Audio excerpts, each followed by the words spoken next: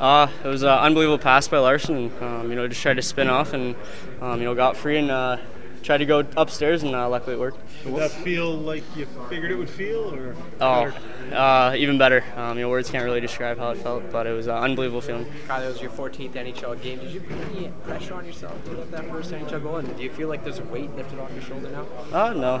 The guys kept it really loose. They kept giving me confidence, and I knew if I kept going, it was eventually going to go. It was a tightly contested battle out there with the Bruins. You guys saw them last week. Did you guys maybe alter your game plan a little bit coming in? And what was the message maybe heading into the third period on a tightly contested? Yeah, definitely. They stole one from us in Boston.